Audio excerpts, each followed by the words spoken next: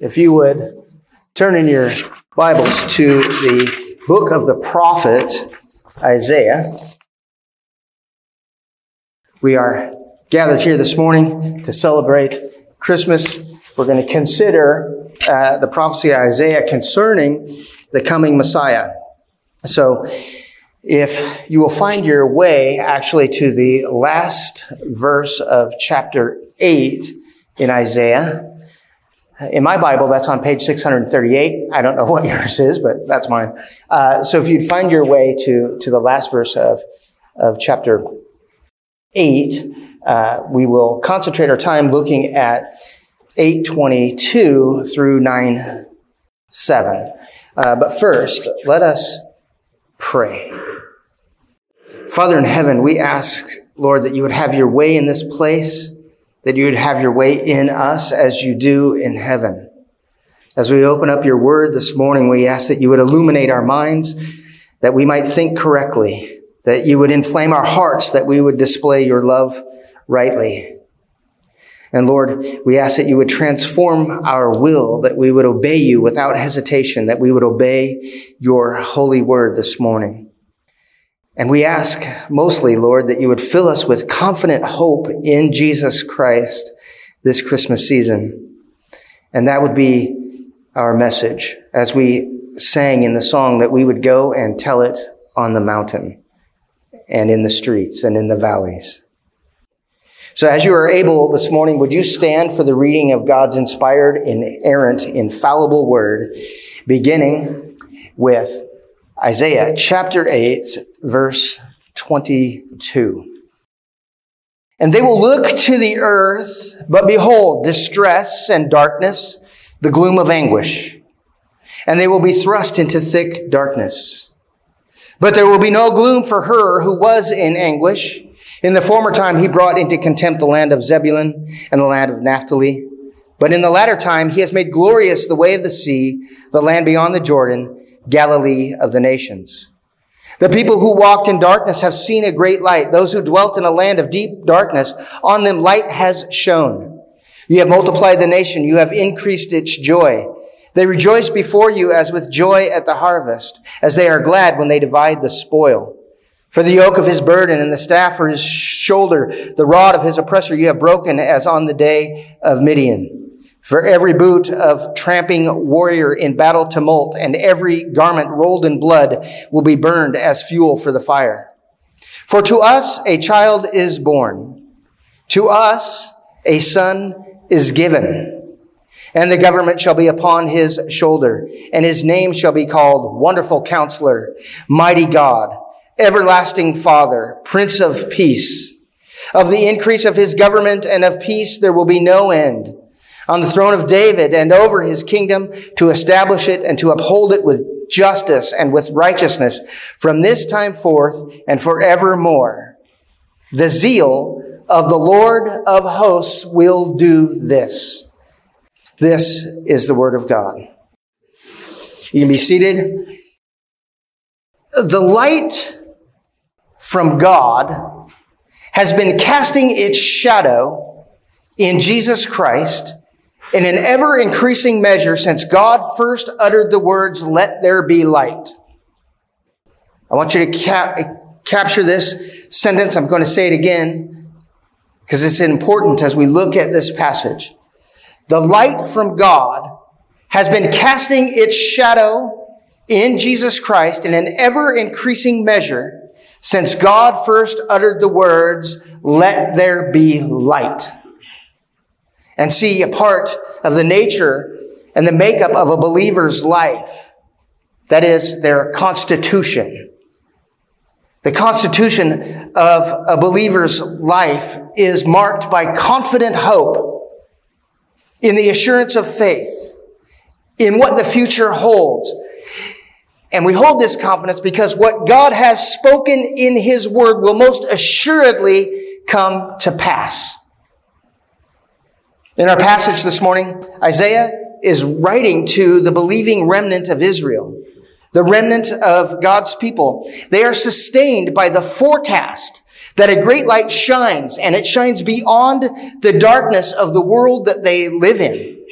This hope is so sure that we will notice in this passage that Isaiah uses a Hebrew idiom in that he writes this about this forecast, about a thing to come.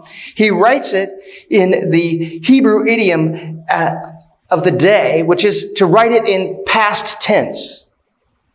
The hope of future light, he's proclaiming, is already casting its shadow as God's people live in confidence of the prophetic word of God concerning the light that is to come. As he proclaims the light that is to come, that light has already begun to cast its shadow on a dark world. We will see that because Isaiah places the light of 9:1 in the immediate context of the darkness of 8:22. He follows it right from this darkness. There will be a thick darkness that these people live in. And he immediately proclaims that a light has shone. It has shone. It's going to shine. It has shone. It is shining. And in an ever-increasing measure, God's light in the person of Jesus Christ is casting a shadow on the dark world in which they live. So the way of Jewish society at this time in Israel has been to call the promise of God and his king a conspiracy. This is what has gone on in the previous section of Isaiah, that the society of Israel has said that the promise of the coming king is a conspiracy. They have come to fear man. They've come to fear earthly kings. They've come to fear earthly religious leaders instead of God. And Isaiah is warned by God to place his confidence in the promise of God, in the light of the future, that I will be your illumination in the here and now. God promises, I will be a sanctuary of light to those who walk in a world of darkness. Don't walk as they do. Don't participate as they do. He warns them, don't be like the people. The people have been making inquiry of dark forces. They've been seeking mediums. They consult the dead on behalf of the living. The light of the word of God, it says, is not in them. This is the warning. They have embraced the darkness. And because they have embraced the darkness, they live in contempt to their God and to their king. So let us look closely at verse 22 of chapter 8. And they will look to the earth, but behold, distress and darkness, the gloom of anguish. And they will be thrust into thick darkness. See, our proclamation this Christmas is that light has come. And that light came in the birth of a child some 2,000 years ago, bringing hope to a dark world. In him was life, and the life was the light of men, John later says. In him was light. In him was life. And that life was the light of men, that which illuminated their way in a dark world. The light that came that first Christmas day, my friends, I hope that we walk in this confidence this Christmas. The light that came that first Christmas day has been increasing in intensity ever since. And it is increasing in intensity in us right now. And that the darkness is being penetrated by the light. Darkness is being penetrated by the light of Jesus Christ.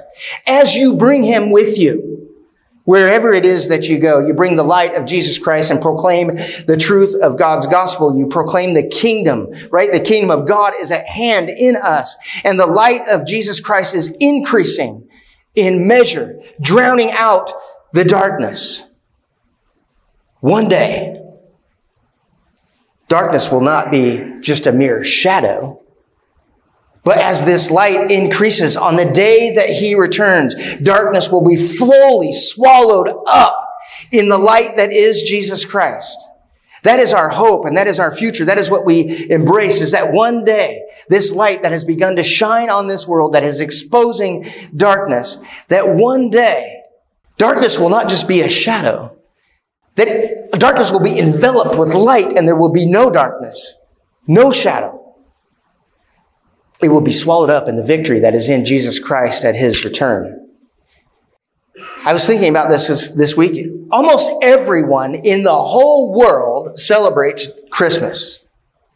Almost everyone in the United States celebrates Christmas.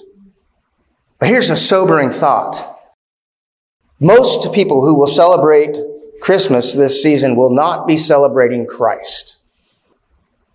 They will be celebrating Christmas in some way, but they will not be celebrating Christ. They will not be embracing the light of God that has come in the person of Jesus Christ. See, the world we live in, what do? We celebrate the shadow from the light. We celebrate the shadow, embracing the darkness. That is what the world celebrates this Christmas. The world says that the Christmas message that we deliver is a fairy tale. Much like Israel of that day, right? This is a fairy tale. It is a fantasy. We hold the coming king as we proclaim him. They look at us and say, that's a conspiracy. It isn't true. It's false. It's a fairy tale. The world we live in celebrates the shadow. The world we live in celebrates and has fear of man. And they live according to the wisdom of men, such that evil is called good and good is called evil. And then prosperity has become the king of the world. Financial prosperity, materialism is the king of the world. And that's what they celebrate as Christmas. I'm celebrating Christmas. I'm celebrating materialism. I'm celebrating man's achievement. And there is no Christ in that kind of Christmas celebration. Prosperity is king, such that there is a wholesale slaughter of the unborn, and it is celebrated and encouraged. For the sake of financial gain, we are killing babies. That is an embracing of darkness. It is an embracing of evil. Because we want to be able to spend enough money on gifts for our kids later. We want to hand them down something in our family. So we're wholesaling as a society the killing of babies because prosperity is our king. It isn't Jesus Christ is not king. At Christmas time, they're not celebrating Christ as king. But we, brothers and sisters, celebrate Christ as king. We celebrate Christ as king because a light has shone and because this light is continuing to shine brighter and brighter in our lives. You know, in the world, personal autonomy is regarded as the highest virtue, isn't it? The world denies God's design and creation of humanity, and thus they deny God, and they regard Christ as just a conspiracy, as just a story. And the truth of the matter is this, is that the light is not in them. And because the light is not in them, the world lives in contempt of God. Because it is clear in this passage that a light has shone. A light is shining from God. And the world still holds him in contempt. Well, let us look at verses 1 and 2 of chapter 9. And here comes great promise. But there will be no gloom for her who was in anguish. In the former time, he brought into contempt the land of Zebulun and the land of Naphtali. But in the later time, he has made glorious the way of the sea, the land beyond the Jordan, Galilee of the nations. The people who walked in darkness have seen a great light. Those who dwelt in the land of deep darkness, on them light has shone. So Isaiah begins this passage communicating to the remnant of believing Israel that the world is darkened by sin and filled with distress, filled with darkness, filled with anguish. And Isaiah reminds God's people that God has forecasted a future light that begins in greatness and continues to intensify in illumination such that this light shines beyond the darkness of the world that you live in. Isaiah writes again in that Hebrew idiom, talking about this future light as past tense, that it is already burning because the people of God choose to place their hope and faith in the sure promise of God. The people of God are sustained in the dark world because they have a forward-looking hope. They've already seen the coming light through faith in their present circumstances. And they are sustained in the darkness by the hope of increasing light that comes from God in the person of Jesus. You see, darkness and distress are the reality of the world, isn't it? Darkness, distress, and anguish are the reality of the world that we Christians live in. But this is not the only reality, nor is it the fundamental reality for the born again. So you might be asking, what is the fundamental reality for the born again? The fundamental reality for the Christian is that in this present darkness, the Christian lives their life by faith in the future reality forecasted in the Word of God. You know, in the New Testament, the angels, they give an admonition to the disciples when Jesus is descending as they stand there in Acts chapter 1. And while they were gazing into heaven as he went, behold, two men stood by them in white robes, and men of Galilee, why do you stand looking into heaven? This Jesus who was taken up from you into heaven will come in the same way as you saw him go. Why are you fretting and worrying? Why are you distressed and in anguish? Do you not know that God who took him up to heaven will send him in the same way he went? You're to walk in this future hope in light of the sure Word of God. So I ask us this morning, Christians, are you going to embrace gloom and darkness? Are you going to succumb to distress and anguish of soul? Are you going to be paralyzed by the darkness? We look around the world, and I have had conversations with many of you, and I know that you guys are all very well aware that we are living in the end times, and darkness and evil seem to prevail. But at the same time, see, a Christian does not live in gloom and anguish and despair, because they have been raised up to faith and hope in the future. Are you going to be paralyzed by the darkness? I think that the Christian church often is paralyzed by darkness. They're paralyzed by darkness such that they don't proclaim the light. They don't proclaim the light that is in Jesus. That in Jesus Christ, light penetrates the dark world. The darkness of our own hearts, our testimony to that fact, isn't it? Your testimony of Jesus Christ and what he's done is, I was a heart hardened and darkened by sin, but the light of Jesus Christ has shone in me and is shining in me. That is our proclamation this Christmas. Are we going to be in expectant hope? And are we going to walk in the increasing light of God by faithfully observing and teaching all that Jesus has commanded for his disciples? You see, Isaiah insists that the believer does not sink into deep despair at the troubling times that they live in. Rather, that the constitution of believers have as part of their makeup, their constitution, the constitution of believers is that they have a sure hope that God who said, let there be light, understand that Christ is that light, and that the light of Christ will come again in full force, drowning out the darkness once and for all. We are risen to faith and hope in Jesus in a very dark world. And we know that one day there will be no longer even a shadow of darkness. That darkness will be eliminated by the light of Jesus Christ. And this is the present reality for the believer. We're supposed to live in the present reality of this future light that is drowning it out, because we've already seen a glimpse of this light casting its shadow on a dark world. We've already witnessed it. Listen to Psalm 23, the Psalm of David. He says, even though I walk through the valley of the shadow of death, I will fear no evil. Well, if David walked in the valley of the shadow of death, stands to reason that David lived in the light of the coming Christ that was casting its shadow in a world of darkness, casting its shadow in a world of death. See, the people of God, we rejoice in God, that in darkness it is becoming light. We rejoice that in what was once being hidden is now being revealed to us by the light of Christ.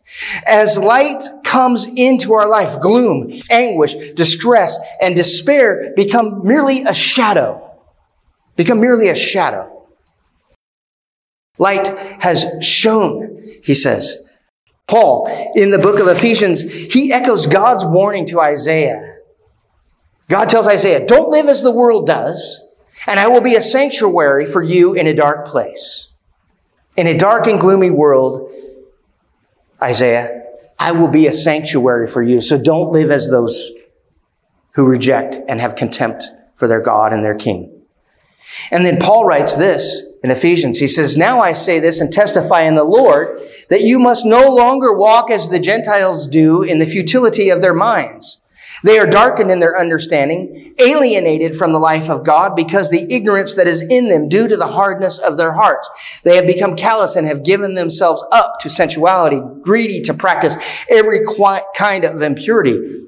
But that's not the way you learned Christ. Assuming that you have heard about him and were taught in him as the truth is in Jesus, to put off your old self, which belongs to your former manner of life and is corrupt through deceitful desires, and be renewed in the spirit of your minds, and to put on the new self, created after the likeness of God in true righteousness and holiness. And then Paul, further explaining what it means to walk in the light, Paul says, for at one time you were in darkness, but now you are light in the Lord. Walk as children of the light, for the fruit of the light is found in all that is good and right and true. And try to discern what is pleasing to the Lord. Take no part in the unfruitful works of darkness, but instead expose them. For it is shameful even to speak of the things that they do in secret, but when anything is exposed by the light, it becomes visible. For anything that becomes visible is light. Therefore it says, awake, O sleeper, arise from the dead, and Christ will shine on you. Look carefully then how you walk, not as unwise, but wise. See, the constitution of the believer walks in hope, embraces the everlasting, ever-increasing light of God that is in Christ Jesus, putting off the darkness of the world and putting on that which belongs to the light. If you reject the forecast that Christ has come, the Christ who is now, and the increasing light in Christ to come, you sit here today, as you sit here today, if you're sitting there today and you reject the forecast of the coming Christ, of the Christ that has already come, and the Christ who is now, and the Christ who is coming in ever increasing light to drown out the darkness, if you sit here today rejecting that, a complete and utter darkness, gloom and anguish of soul will become your eternal reality. That will become your eternal reality. You are blessed. If you are not a believer in Jesus Christ, you are blessed to be a recipient of a shadow of the light of God anyway. God is shining his light in the world, and you are a recipient of that light, even if you reject the light for now. But there will come a day when his light will fully shine, and what you receive in yourself will be anguish of soul for eternity, utter darkness and gloom forever. So today, if that's you, I proclaim the light of Jesus Christ. It is shining on you. Receive the light, embrace the light, walk in the light. And guess what you get as your reward? More light. And that God in this time of darkness will become a sanctuary of light for you in a very dark world.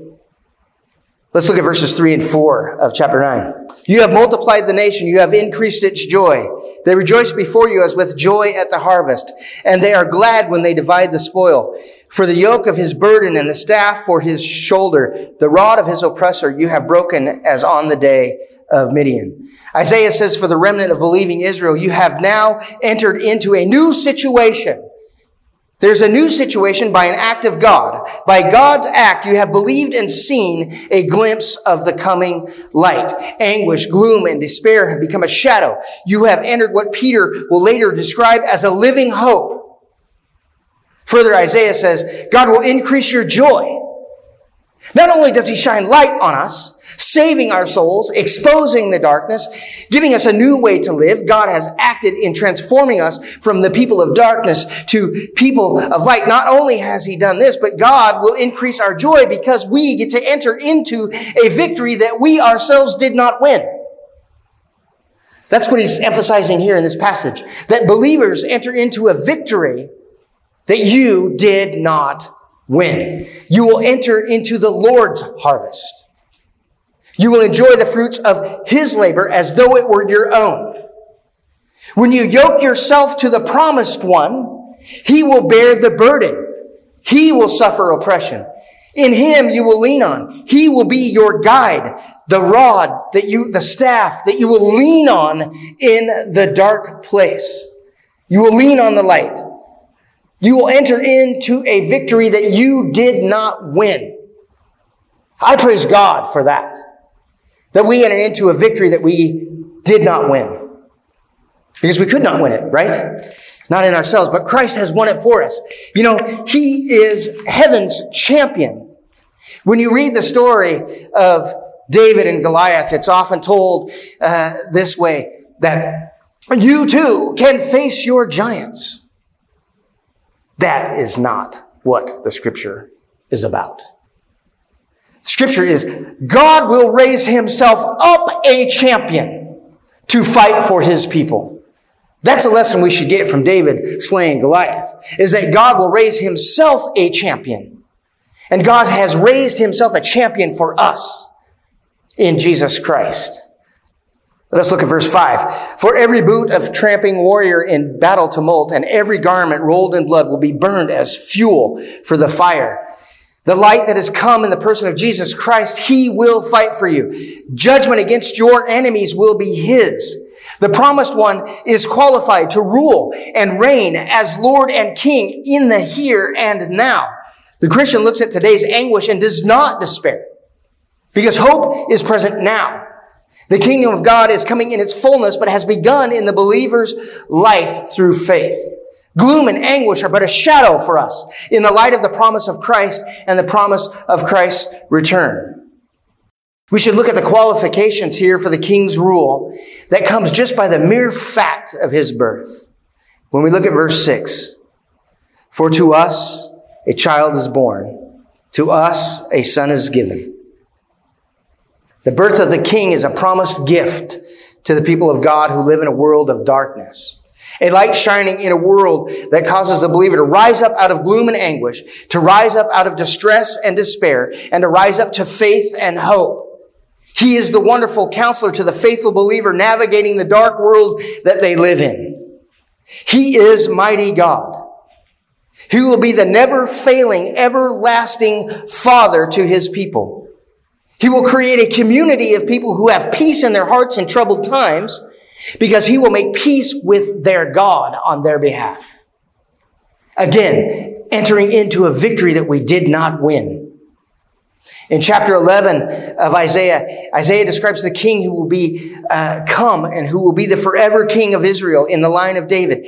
And he says that he will bear fruit for God and for God's people. He will be a forever king, empowered in the perfect Holy Spirit. He will be a king who is a delight to the Father. Those who believe in the king, who hope in the king, will also become a delight in the Father through him. He will judge with righteousness of God and not the ways of man and not the ways of the world. He will decide what is equitable for the weak and the maligned of the world. The light from God has been casting its shadow in Jesus Christ in ever increasing measure ever since God said, "Let there be light." He will be wonderful counselor, mighty God, everlasting Father, Prince of Peace.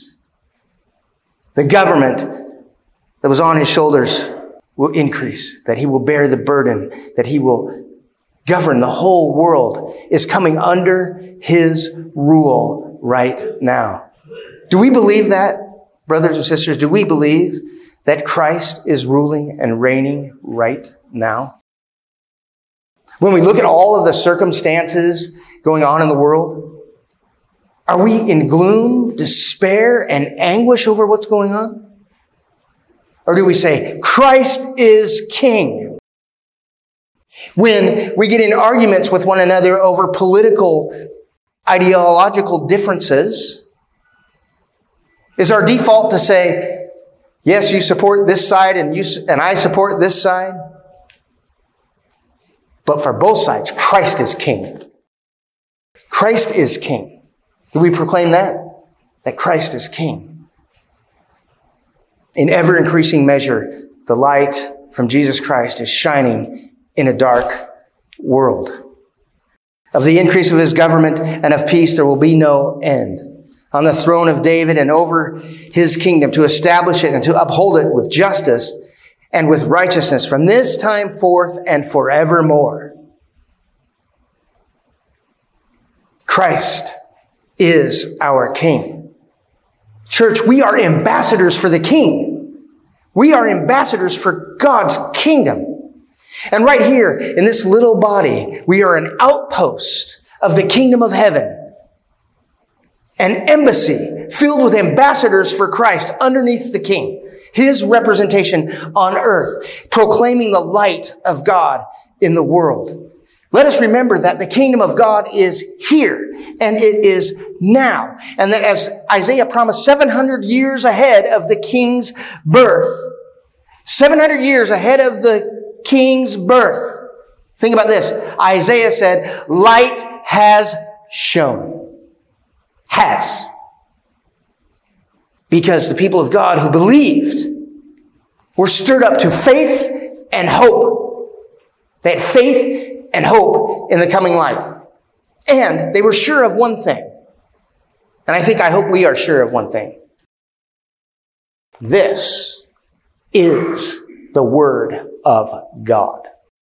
What God's Word says will surely come to pass.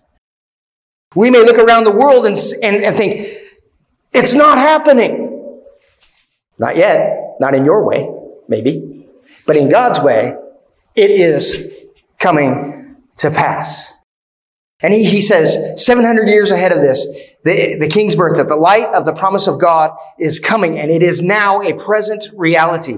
That light is shining brighter and brighter until one day the dark gloom of the temporal life is going to be drowned out, unable to even cast a shadow, because there will be no darkness in it. And how and who and why? Listen to this. I want you to hear the motivation of our God. The zeal of the Lord of hosts will do this. Zeal is defined in our worldly definition as passionate motivation, energetically applied to a cause. Passionate motivation, energetically applied to a cause. Unto us a child is born. In the passionate love of God, He sent us light in the person of Jesus Christ to remove the gloom and anguish of our own darkened, sinful hearts. And He has raised us up to faith and hope in the light of Jesus Christ, and it is ever growing brighter and brighter. The passionate love of God motivated Him to give us a son. He says, unto us a child is born. From heaven I came down and was born of you, giving you light. I brought light into the world in my son. And then it says in the other part of verse 6, to us a son is given. A son is given. The passionate love of God motivated to give His Son for the sins of His people. Think about that. Don't just think about this phrasing in this passage, for to us a child is born. Unto us a son is given. There's much in that part of that verse. A son is given, sacrificed, laid down. The son who was given for you and for your sin. A son is given by God's passionate love and zeal for his people. The zeal of God will do this as it ends. The zeal of the Lord of hosts will do this. What can you trust in? If you can't trust in anything else, you can trust in that promise, can you not? That the passionate, energetic love of God motivated him to send his son to die for you. Oh, man, there's nothing else to do right now for any of you except this. Repent and believe in Jesus Christ. That's all that's left. Turn from yourself, turn to light, turn from darkness, and believe. Because in the energetic love of God, he sent his son and gave him as a sacrifice for your sin. Will you repent and believe in Jesus Christ this Christmas season? Will you be one who celebrates Jesus Christ, the child born to you, the son given to you, and not merely the trappings of commercialism and the trappings of Christmas? And I ask us this Sunday morning to walk out of here with this week. A commitment to celebrate Christ this Christmas. I want to celebrate Christ and his light. I want to celebrate the love of God that in his zeal, I have entered into a victory that I did not win myself. That God won for me by giving his son to die for me. Will you celebrate Christ this Christmas? Or will you be like the world and just celebrate Christmas and all of its trappings, which is really, I think, an embrace of darkness, an embrace of gloom, an embrace of anguish. There is no fruit in it. But will you and I make a commitment this Christmas to celebrate Christ, to celebrate the light?